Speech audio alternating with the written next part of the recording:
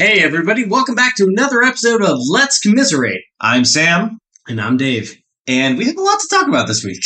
It's been a week. It's been a week. It's only Tuesday, but it's been a week. Yeah. So I have to tell another story. Well, let's begin the commiseration. Okay, so we went to the beach with a group on Sunday, I think it was. And okay, now I'm just going to stop you right there. Overall, it was a good beach day. It was a beautiful day. It was a good beach day.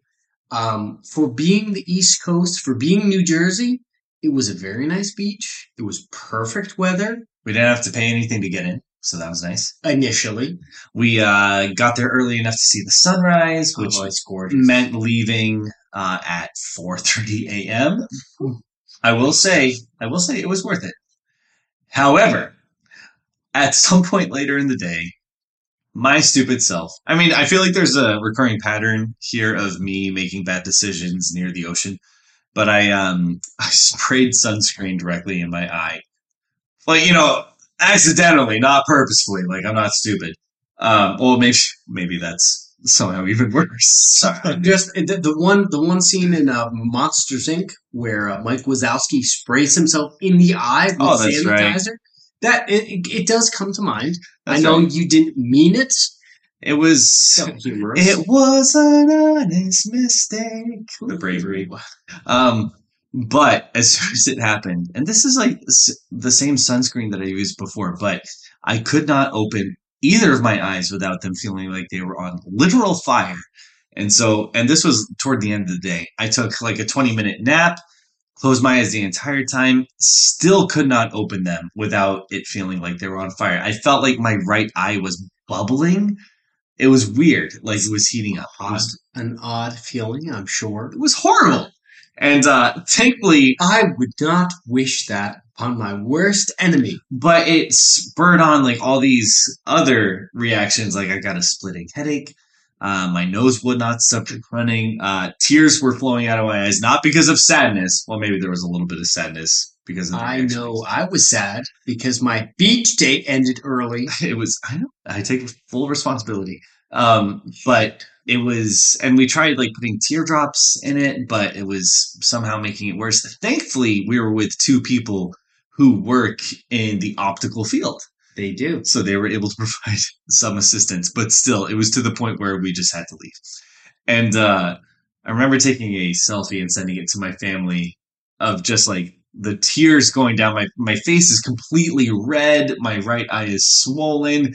And like, what was the caption? I said, I just finally finished the Titanic rewatch. No, I said, nope, not sad, just having the worst allergic reaction of my life.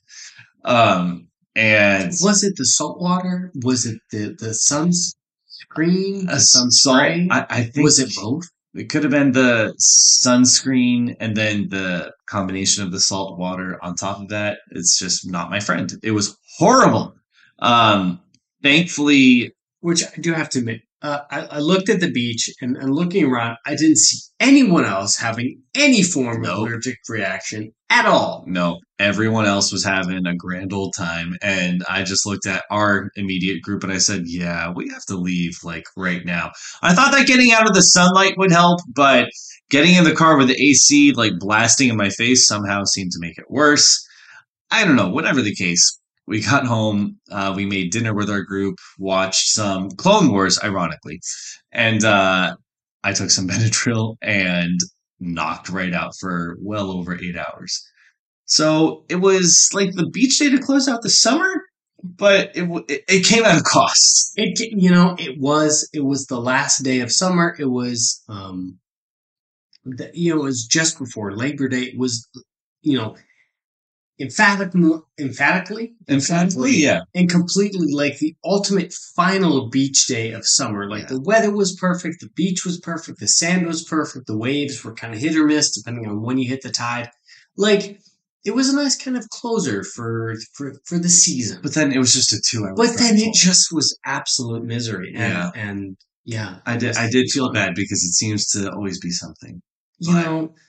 What's Ain't better? that just the moral of the story is it's always something. What better way to close out the summer? And what better way to close out today than with Ahsoka Episode 4, Fallen Jedi? Boy, is there a lot to unpack. There's a lot here, and I'm glad honestly to move on from that horrific memory of the beach to this. Hey, she needed some support. This is a good episode. It started in the middle of their struggle, and I'm sorry, let's face it, I do enjoy being the I told you so person. Did I not say last episode that Hera was going to ignore the orders of the senators and Mon Mothma and go on the search and rescue mission anyway? Did I not say it? Okay, to be completely honest, you may have said it. I did not remember it. Please check out episode 3. Your Honor, the prosecution rests. So, of course, Hera is going to go on this mission to, track down Thrawn or, whatever her specific idea was. Okay. And unfortunately, that's kind of all she's relegated to in this episode. I think her son Jason only has a couple of lines, which we'll get to later, but being that... We'll get to that. Most definitely talk about that. We'll get to that. Was a point of contention. There's so much here. There's so much here. Begin? So Ahsoka and Sabine, they arrive on Cedos. They finally have to land, and they start attempting to repair the telecommunications back to whoever. So Hu Yang heads outside the ship. He starts repairing the communications. I believe Ahsoka and Sabine have a conversation here. And Sabine starts getting a little bit frantic about trying to set up her equipment. And she starts putting back on her Mandalorian armor. I'm gonna geek out here. I know. She starts reloading her West Star blaster, which is a standard Mandalorian, and I believe, if I remember correctly, I have to check. It's the West Star 3435 blaster pistol, and it's got this front side reload, which we've never seen in any of the animated series, which I'm really excited about. Can't even get the words out, man. The geek can't even come out here. So Sabine starts trying to reload. She's frantically starting to search her bag. Ahsoka walks up and is like, "Hey, here's the piece that you're missing. Just slow down, take a minute, take a breath." Take a breath. And Sabine's like, "Thanks. I'm good. Let's go." It's just kind of a cool little like we've never seen this before. And on a weird little side note, I feel like the blaster pistols in this episode are oddly rounded compared to the Clone Wars animated series counterparts, which are extremely square. That was totally the first thing I noticed. In shape, obviously, because that's what you noticed. You freak. That is absolutely what I noticed. Okay, so then... Sorry. I have to... There's this nice scene with Hu Yang, who starts repairing the ship. He starts getting it fixed and everything, and then he's... and then he's attacked. By seemingly silently by one of the droid other robots, and there's this really cool little hand-to-hand combat fight scene between the two. Hu Yang tries to call for help, but he's muffled, which I'm still a little confused about how you can muffle an electronic speaker. How can a droid squint as well? Hu Yang had to squint into the forest, and he was trying to find the attackers. So a lot of things that were easy to nitpick. There were a few little anyway. One thing that we accept it and we love it. One thing that slightly bugged me was they were trying to communicate with Hera, and Sabine kept saying, "This is Fulcrum." So why are they still using Fulcrum, which was the code name that they would use throughout Rebels to get? That's okay. I'm sorry. That's a pretty cool code name. It's an awesome code name. I kind of want to make my Instagram username Fulcrum, but Fulcrum is meant to be a secret. I'm sorry. Code name. It was cool before. Yes. Now it's so why? I mean, I don't get. Well, I think Fulcrum is more just a callback to. Can you just pause it here, cut it, press play, and mute it. I would like to have it in the background because I feel like it's going to take us long enough to get through it. Pause it here. Mute it. Press play. Oh my God. Yeah. There we go. Are you sure you don't want to just pause it on? Absolutely. I have. All right, picking back up. Fulcrum. That's a cool code name. Come on, admit it. It is no. It's an awesome. It's an awesome code name. You're just jealous that you didn't think of it first. I'm not jealous. I'm like, why is there a reason to use Fulcrum now? When the original intention was to like provide secret intel on the Empire's dealings, and Fulcrum was meant to keep like their identity safe. Remember, Ahsoka was Fulcrum at one point. Okay. I'm gonna step in here and be a little nerdy because in the Star Wars lore that we know, they only have like site to site or peer to peer or radio signal communication technology that we know of at this point in small spaces like this. So the fact that they're using code names, I don't know, it's even and I'm kind of okay. I'm gonna stop. My own theory here is because like even if they have like an encrypted channel or anything, there's no reason for it. Know that there's communications going on the planet. It was Fulcrum. It was an alias. It was like Fulcrum here. It was kind of like Deep Throat throughout the Watergate scandal. The what? Deep Throat throughout the Watergate scandal. Right? That was his name. I'm not wrong. You can look it up. I'm gonna look it up right now. I know very little about the Watergate scandal. Hang on. We might have to cut around here. Bro. I really hope, because I do not want you on air saying Deep Throat. Hang on. God, that you Deep Throat Watergate is the pseudonym given to the secret informant who provided information in 1972 to Bob Woodward, who shared it with Carl Bernstein. We know Woodward and Bernstein, they were the reporters for the Watergate scandal. So he was their informant. Right. Later found out to be Mark Felt. Yes. So that's kind of 1978. This was in 1972. So Fulcrum kind of serves the same purpose as Deep Throat, an informant. Hera already knows who Sabine is, so why is she still saying Fulcrum? Okay, that's all I'm saying. Okay, I feel like it's more just a fan service callback than anything. Okay. Anyway, the point is, another note I had in here, Ahsoka tells Sabine that they might have to make the difficult call to destroy the map altogether. Okay, I do want to touch on this because I feel like this is a critical, not even smoking gun, like that plot point that Ahsoka asks. She turns to Sabine and says, "Can I trust you?" Mm-hmm. And Sabine turns and says, "Yes, you can." Yeah, of course you can. Yeah, totally. Which is not by any means an affirmation of confidence. Like, you know that little thing you say to your friends, like, of course. Yeah, you can totally trust, right? Yeah. Buddy, I'm totally not gonna, spend more than $20 on you. What I do appreciate about Ahsoka is here that she said, you kind of see the look on her face, and she's like, Sabine. Anyway, we're gonna come back to that a little bit later. But it was in this conversation that Ahsoka said, "We cannot let Thrawn take his place as heir to the Empire." Okay. I was a little upset. We saw this in the trailers. You can't just keep using the phrase heir to the Empire willy-nilly. Like, nobody talks like that anymore. Why shouldn't they? It's a classic call to Timothy Zahn. The only reason that we use the phrase heir to the Empire is because of Timothy Zahn. But God bless the man. However, that is a fan service that I welcome. But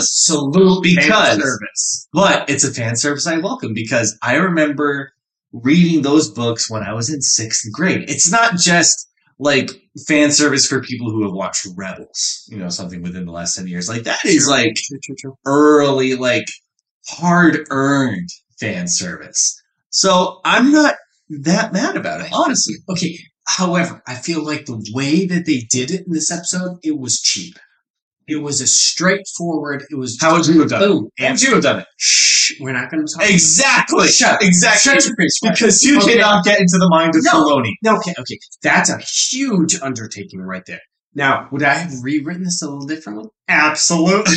However, we're not talking about that right now. Which is, instead of heir to the Empire, like the rightful... I do want to talk about the little piece of artwork on Sabine's armor. Yeah. Yeah, no, I can see So that. on her left pauldron, on the left shoulder pad, there's a little it's a Symbol of iconography. Same initial thoughts. Yeah, I think it was more when I first looked at it. Honestly, I think it might have just been like a one-off on the part of production. I was seeing a Loth cat, like from the side view, kind of like a callback to the old Ghost group. Hey, Dave Filoni loves his Loth cat. We've talked about this. Yes, he loves his Loth cat. We've talked about this. So I'm not entirely sure. It could be completely meaningless, but that's all I'm thinking of. Okay, I do appreciate the amount of original artwork that they've given Sabine over the course of Rebels and Ahsoka, and you see on her right pauldron there is the original logo. There is the original Rebels logo. Oh yeah, the classic. Which there's different origin stories on this. Originally, in the video game series, The Force Unleashed, it was the family crest of Starkiller's family, who came from. He was a descendant of Jedi's originally taken under the hand of Darth Vader. Which there's a lot of other fan theories about that in this. We'll get to Starkiller later. Later on in the Rebel series, they kind of made it more kind of a merging of Sabine's family crest, along with, anyway, there's a long story with that. They do touch upon Sabine's family getting killed, which her family kind of came to be major players in, especially in the final season of Rebels. But most importantly, we got a cameo from an Oompa Loompa in this episode. None other than Jason Syndulla Harrison. This episode is just the breaking point for a lot of silent pet peeves. Okay, there's one scene. There's scene coming up around the 20. Well, we'll get to that. I know which one you're talking about. Where so Hera finally breaks away from the New Republic squadron. She breaks away from the hangar. She grabs the original Ghost ship, which is fantastic. It was a great. It was so nice to see it again in live action. So she breaks away, and there's this great little scene with one of the Carson. Mm-hmm. We've seen The Mandalorian. It was a nice. This was one of the few little actor callbacks, Easter eggs that you're like, okay, I welcome you back. At the same time, I'm surprised that she's directly disobeying orders, which she says. I'm surprised that she was able to convince 5 other people to join her along on this mission. But at the same time, it was nice to see Carson. He was a great character in Mandalorian. I'm sure we're still going to see him in Mandalorian as the years go on. Her son Jason, I'm pretty sure he gets a grand total of 2 lines in this entire episode. One of them we'll get to later. We're going to talk about. We talked about it a little bit in this episode. We were still in awe of Ahsoka's headpiece, but I couldn't help but think of the live action iteration of Shakti in Revenge of the Sith in particular. Do you remember her? She had an entire deleted sequence. That's what made me sad. That was an entire deleted sequence. We could have seen it. It could have been in the movie, but it wasn't. So she has an entire deleted sequence where she is murdered by General Grievous, and I took the liberty of pulling up a picture of how they were able to bring her to live action at that time. And look, it's more close to how Ahsoka in particular is, because they're the same species. So I don't know if they still kept that. What do you call these things? Well, I mean, tendrils, but Yeah, there's a specific. I can't think of but the they name. kept them shorter for live action. I'm sure for the sake of flexibility and agility. But Okay, it's hard not to make the comparison because they were it's able to kind of see. hard seeing the if you start following the Star Wars chronology, that the Ahsoka in the ending of Star Wars Rebels is about Montrals, they're called. 32, 33, 34, somewhere in there. Her Montrals is what they're called. montrals are about, I don't know, 2, 3 feet long. Yeah. And then we cut back probably 10 years later where she's probably 42, 43, and her montrals are a little bit shorter. Yeah. Obviously, this may have simply been a production issue for a filming status. Like it was easier to handle them and deal with them, and Easier stuff, for her to move around. compared to Shakti in episode 3 in the animated series and stuff, where they were 3, 4 feet long. Yeah.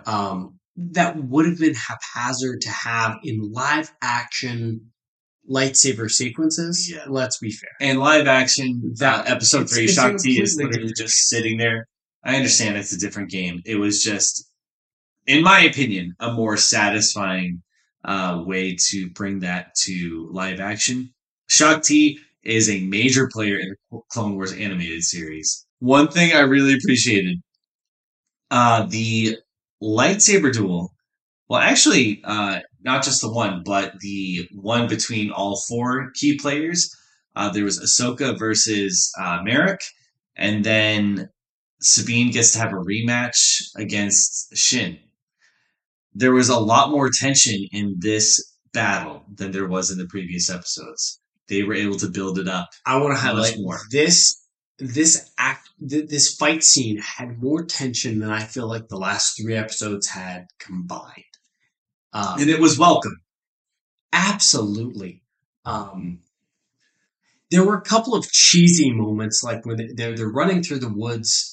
I don't know where to, and then they show up and they fall upon Merrick and Shin. And there's this one. What does Shin say here? Oh, they find them in the woods, and there's this big stare down, and you're expecting, this big bomb to drop. And again, this was one of those moments where I was thinking, oh man, the dialogue in Andor was 100 times better because they have a big stare down, and all Shin says is "going somewhere." I was like, that's the best you can do. I'm sorry, that's a Spider-Man line. Oh, that's the best you can That do. is a cheesy, like Marvel. Sam Raimi would have seen that and would be like, oh my god, yes, that's great. God. And however, the lightsaber duels here. And okay, so Sabine kind of heads off with Shin into this epic, and Sabine, let's be honest, she starts off with blasters, what she's comfortable with and stuff. Mandalorian. There's this super cheesy force throw move which flings Sabine's helmet off, which to me is a pet peeve of mine in any of these animated sequences. If Dave Filoni wants to see any emotion on anybody's character, we have to see their face, which means if they're wearing a helmet, they either have to take it off or it has to be flung from their head. Which I think is honestly insulting the intelligence of your audience at some point. Because, again, Sam Raimi. We can't have an emotional final Spider-Man battle unless he, starts ripping his mask off. However, Mandalorian has proven that you don't need to unmask him to feel the emotion that's coming from. That again, if you have good script writers, with good dialogue, it doesn't take facial, like the little nuances on the face to pick up on those emotions. Body language. There's so much of the body language that you can see without just seeing the face. Well, then go on. So at this point, Ahsoka picks up the fight with Merrick, and I do love the little nuances here. Again, with the body language, Merrick starts trying to pick up on her on her fighting style, and Ahsoka's having none of it. She kind of deadpan freezes. At which point, there's this weird fight sequence that Merrick explodes into a cloud of dust. Well, so How that leads me not to a point. spoil that? So, do we need to lay our theories about Merrick to rest? Like, is he gone for good? Is he not Ezra? He is not Ezra. He just blew up into Listen. a cloud of green dust. You need to literally calm down. I do. So, there was another theory going what around. my pants There was another theory going around that Merrick was potentially Starkiller. Now, Starkiller, I've read a couple of articles about this, and I feel like it's just too soon and too cheap for Disney to try to bring in Starkiller at this point, because he is such. There's so much character, story, and backline, and there's so much there. Ahsoka just touch on. Ahsoka defeats him pretty gracefully, and the way that it happened so quickly. I mean, was Disney so aware of side character? Was Disney so aware of all these side theories going around that they were just like, "LOL, JK, you guys are stupid." I wouldn't be surprised if we see Merrick again. I wouldn't be surprised, okay? Because remember in Obi-Wan when the Grand Inquisitor is murdered, I think like in the first episode, then comes back later on and says, whatever. The will to live, sister, whatever, is a powerful thing. Remember how he like doing? Yeah. So they've done it before. They'll do it again. I would hope that they would have learned from their mistakes. Anyway, as long as they make money. So moving on. Balin. At this point, Ahsoka quickly moves on from Merrick. She moves on back to the fracture. What's it called? Not the fracture point. I don't know. Go on. She finds Balin at the map, and they begin this kind of passive aggressive dialogue, which I did enjoy. And then they started this lightsaber sequence, which I have to admit I have not enjoyed as thoroughly as episode 3. It was way more intense than I expected. It was one of the best lightsaber sequences we've seen in quite a while. And he prefaced it by saying, "Oh, you know, Anakin." I think he said Anakin spoke highly of you, and she just says, "Oh, he never mentioned you." I mean, neither has he been mentioned in any other series of Star Wars because he's being shoehorned in. But you know, what do I know? One thing that really, I'm sorry, but one thing that irritated me was when she says, because he's trying to troll her a little bit, and she says, "I'm not here to discuss my past." Well, neither is this show, because we still haven't had the question answered of, what has Ahsoka been doing this whole time? Where was she during the Battle of Endor? Where was she when Luke needed help? Why are you getting so defensive? Because this show has made it clear they are not here to answer any of those questions, because that would actually satisfy fans as to knowing, like, okay, but like, where has she been? Because clearly she's kind of important, and she seems like she could be Soup's helpful. Sure. Yeah, production value. Value. This is what entertainment value. You need to keep the fans coming back, and that is Disney's bottom line. The fans will come back if you answer their questions. Which I don't understand, because it's a streaming service. We're paying for the service. We're going to watch whatever the crap they give us, so they might as well give us what we want. Anyway, I feel like that's a discussion for another time. Oh no, let's have the discussion here. They have this epic lightsaber battle. It's a pretty good duel. Oh. And there's this quick little cut back and forth between the Ahsoka versus Balin and Shin versus Sabine. At which point Sabine eventually loses at her. Okay, there's a couple of moments with the Beskar armor that she deflects like shots like Wonder Woman off her gauntlets. A little cheesy, but it's fine. She eventually breaks out the lightsaber, which we know is originally Ezra's lightsaber that she's customized. So she faces off Sabine again, kind of this one-on-one, mano-a-mano battle style.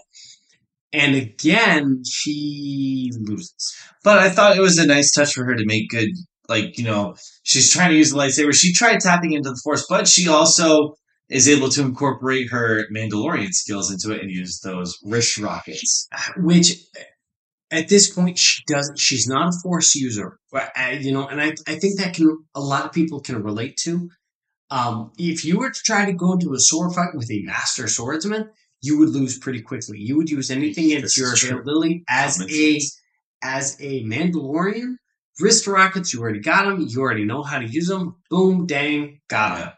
Well, then it gets to a point where Okay, but Sabine here. I'm just gonna jump in here. Sabine. Shin uses the classic smoke bomb Oh, and runs away. Yep. Well, then it gets to a point where Ahsoka is being held kind of back into a corner by Balin, and Sabine has the star map. I think that's what it specifically is here in her hand. Ahsoka wants to follow through on their discussion earlier, saying, "Hey, it's not worth it to find Ezra if it means bringing Thrawn back into power." So Ahsoka's telling her, "Sabine, you're better off destroying it." But Sabine, the whole reason she came along with Ahsoka to begin this is a critical plot point. So it's to find Ezra. Morgan is mapping the maps, specific locations, specific paths and stuff, locations and points of data. Yep. And at this point, Ahsoka manually, she grabs the map, and there's this weird, it burns her hand. I don't know what about this That's map. That's a powerful thing. You know? It's hot. It's temperature-wise. I don't know. It burns her. There's this dramatic scene with Sabine, and she's, pointing the gun at it, and Ahsoka says, "Take it out." Yeah. And you see... And I have to admit, this whole section is so tense. It's again surprisingly tense. It's engaging, and Sabine is holding, the gun against the head of the universe, and Ahsoka says, "Do it," and you see the hesitation in Sabine, and that's enough. And Balin picks up on that, and he knows as long as I get rid of Ahsoka, Sabine is mine. And you see that whole section play out. Knocks Ahsoka right off. Balin kicks Ahsoka off an edge of a cliff into the sea. Sabine tries to hold some form of threat and I got you. And Balin pulling his, classic Sith kind of reasoning. Manipulation. Yeah. We can both get what we completely manipulates her. Yeah. And unfortunately, Sabine just ends up getting captured. She just, because unfortunately, her motives, absolutely, her motives in coming along just weren't in the right place. Let's face it, she was not in this to stop Thrawn. She wasn't in this for the big picture. She was just in it to find Ezra, and I think Balin even says Ezra is, the last person that you consider to be. Which there's a little hint here. He says that Ezra is the only family you have left. Which, correct me if I'm wrong here, Sam. In the end of Rebels, Sabine family was alive. They were alive and well. They assisted with, I think it was the battle at Lothal, or I don't know if they had a direct hand just before that, but apparently, and we were both curious. We were kind of wait, what? Because he said, because of your master, your family died, and or you lost your family. I don't know. I have to go back and replay exactly how he worded it, but at some point, Sabine lost her family, and she feels that Ezra is the only family she has left. So she gets captured, and I was saying... Okay, captured is a relative word here. She is a willing... Prisoner? Victim? Well, Balin says to her, "Come with me willingly." Non-compliant cohort? A prisoner! A prisoner, Dave. A prisoner. She is, I don't know, man. She gave him the map, and then she's chilling with him. I do want to mention, she gets, for lack of a better word, she does get captured. Hera is realizing that Morgan is close to finding that exact location and about to make the jump to hyperspace. It creates this huge ripple effect, which takes out one of her, or maybe a few of her own fighters that she had brought along with her. Okay, so Morgan at this point is able to complete the star map. She's able to finish out not just the galaxy map, but the universe map. they boot up the Eye of Sion in for a not just intergalactic jump, but an inter universe jump. Um, and it's right at that moment that Hera and her five other X-wing escorts are Yeah. able The to Phoenix drive. Squadron. Yeah. What's the guy's name? Collins? Carson. Carson is able to, he's like, all right, guys, pop over an S-wing coils. Like, we're going to go into attack mode. And at that second, like, the Eye of Sion just jumps. Yeah. And blows. And I do have to enjoy it. We've never seen this before in any live action film before. Even in any of the animated sequences before is the hyperspace jump sequence blows past the ships, and there's this kind of like wind ripple effect, which obviously in space is not a thing. I don't think we've ever seen before. We're not going to talk about.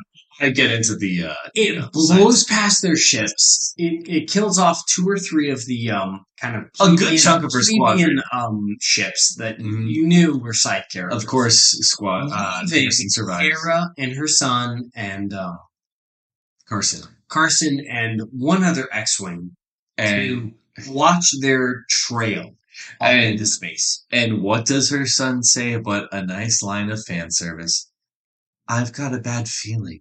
He doesn't say about this. It's like, I have a bad feeling about this. He just says, Mom. And she just looks at him like, what?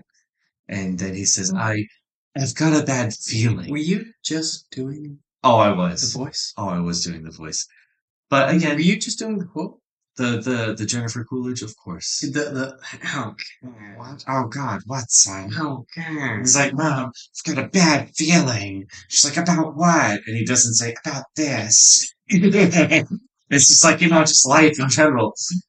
But, it's, you can't have a piece of Star Wars media without having that line incorporated. You do, but this early and that cheaply. I don't think it's that early. We're already halfway through the series, but we really need to get to the big thing, which is the last minute of this episode. If I have learned anything from Mandalorian, it is to temper your expectations for plotline. So cool your jets. However, this episode delivered because at the last, 2 minutes? No, minute. It cuts to Ahsoka. Because early, you gotta remember, an hour ago, she fell off the side of a cliff fighting Balin. And I stand corrected. I thought she was gonna jump back up and save the day at the last minute. Disappeared. Absolutely disappeared. And we never heard from her again. At this point, there's a cut to Ahsoka sitting on this light bridge. She is in none other than the world between worlds. And you're like, what the hey? Wow, okay. So that's cool. There's a couple of seconds of what's going on? And then, oh my Lord, you hear a familiar voice saying, hello, Snips, which is only one person in the history of ever called her that. Anakin Skywalker. Anakin Skywalker. Can we? I'm sorry. That moment of hey Snips. She turns around and she sees CGI Hayden Christensen saying, "Oh God, you've got your Clone Wars hairdo." CGI. It's to be fair, this is the Anakin that we know and love from the Clone Wars, like the costume, the animation, everything. This is the one we know from season 6. Of Clone Wars. Yeah, I'm curious. I mean, they definitely de-aged her on CGI. I mean, they didn't take that route for the Obi-Wan series, which good for them. Here, maybe they felt they had no choice. Now I'm just curious, okay, so now what? What is he going to be teaching her, how to get back to the real world? I'm not sure. I thought we were going to be seeing Hayden Christensen just in flashbacks, throughout this series. So this was actually a delightful little twist. To be honest, I'm a little confused because in the original series, to be able to commune with the world between worlds, it took a little more than falling off the face of a cliff. I'm not sure how she entered that, like through her subconscious, because Ezra was able to enter the world between worlds, but it was a long process. Initially, he needed both a master and an apprentice to enter this temple. He was barely able to figure out how to get in without Kanan. Ahsoka just gets knocked out, and I don't want to get hung up on the how. I'm just curious more as to the what. Where is this leading? How is Anakin going to come into play?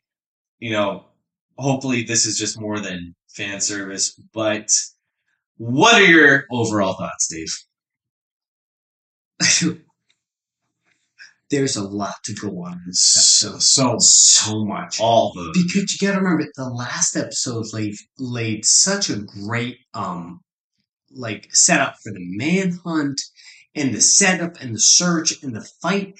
And they honestly, they jumped right into it. They were like, boom, we found the Jedi. We're going to fight him and stuff. There was this great fight sequence with Hu Yang. I loved the unity that, oh my lord, how did we not talk about what? There was the sequence with Ahsoka and Sabine where they were about to leave the ship. It was that awkward, like right before the awkward running in the woods sequence, that Hu Yang turns and says, please work together. And there's this funny little like sarcastic quip like, yeah, sure, whatever, man. And Sabine and Hu Yang's like, no, please, no, seriously, like, do it. Yeah, that was interesting. And then there's this, and again, it's the script writing. It felt kind of forced. Like, hey, we're just gonna run off in one direction and start, and we're gonna find the Sith Inquisitors. Never seen two droids get into a fist fight with each other until that was. Oh, I'm not gonna lie, it's pretty dope. The lightsaber fight sequence in this made up for so much. I'm not gonna lie, the tension, and you were there for it. I was shouting. I was literally there. The tension in this episode was probably the best that we've seen in the entire series thus far. So overall, I have a lot of questions, especially with the scene with Merrick. Right. Where Ahsoka defeats Merrick and he just evaporates in a cloud of dust. What the heck, man? I don't know. We'll have to wait and see. I'm very intrigued at seeing what happens to Merrick in the following episode. You mean Ezra? The following sequence with Anakin in the world between worlds with Ahsoka. Yeah.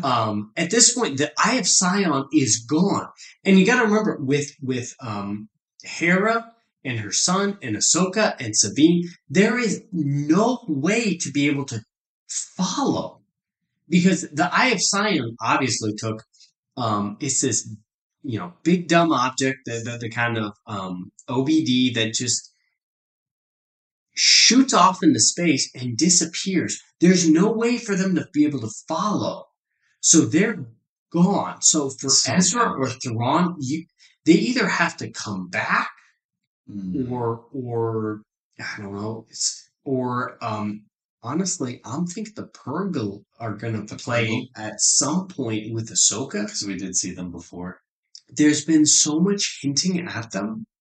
But at this point in the storytelling, with Anakin now in the world between worlds, there's no telling what's going to happen in the next episode. Which, as a viewer, I absolutely love because there is no way to know what's going to happen next.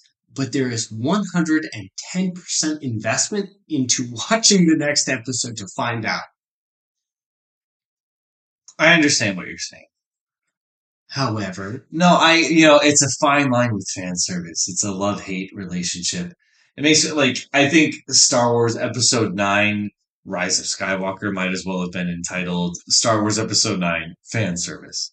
Because it was just trying to do this massive overcorrection of everything. And this episode was there was a lot of fan service in this episode, which, I mean, who doesn't Was secretly there? love it? It's Okay, you got Hayden Christensen. You've got on the Hayden screen, Christensen. bro. You've got the I've got a bad feeling about Okay, this. two. There was hang on, I'm looking at my notes.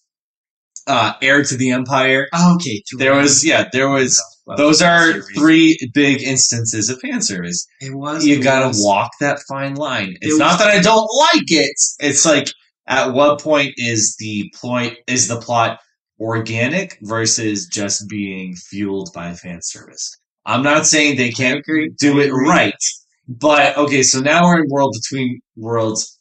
Now what? Is it basically just going to be a repeat of that big episode in Rebels? I don't know. I am cautiously optimistic. I think this was a massive improvement upon the previous episode, personally. Previous episode, I feel like, was more just kind of set up, a lot of plot devices. But we'll have to see what happens. I feel like Hera was kind of relegated to just this arbitrary, I have to disobey my orders and go on this rescue mission thing. But yeah, I'm honestly looking at the time. yes. Just checking in the last and okay. You've gotten mad at me for this in Stay, actually. So I've been reading a lot of fan theories, Of course you have. web articles about this series. And the funny thing is, Google has finally picked up on the algorithm of me reading about these fan services, and the idea of the whole idea of finding the map has really, I feel like, stunted the first three episodes, because the whole premise of the past three episodes has been about finding the map.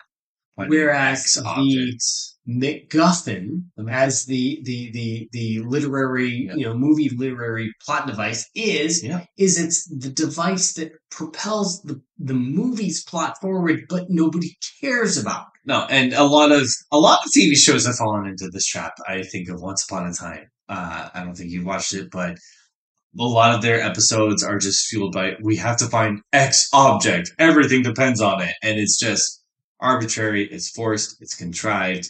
And for this series so far, that has been the map, like you said. Well, and unfortunately, I feel like this series, in the initial episodes, has kind of followed suit with that. Like, oh, we have to find the map. We have to find the map. Find Ezra. But the plot has not progressed with the characters to find the map. Right. This was the first episode that kind of broke away from that, because it kind of followed, and I don't know if you touched on it.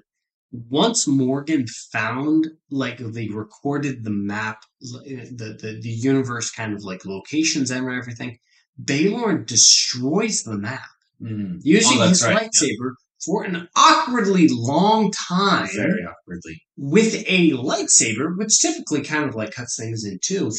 He kind of like holds it there for like 30 seconds until it's kind of a temper tantrum. Kind of falls apart.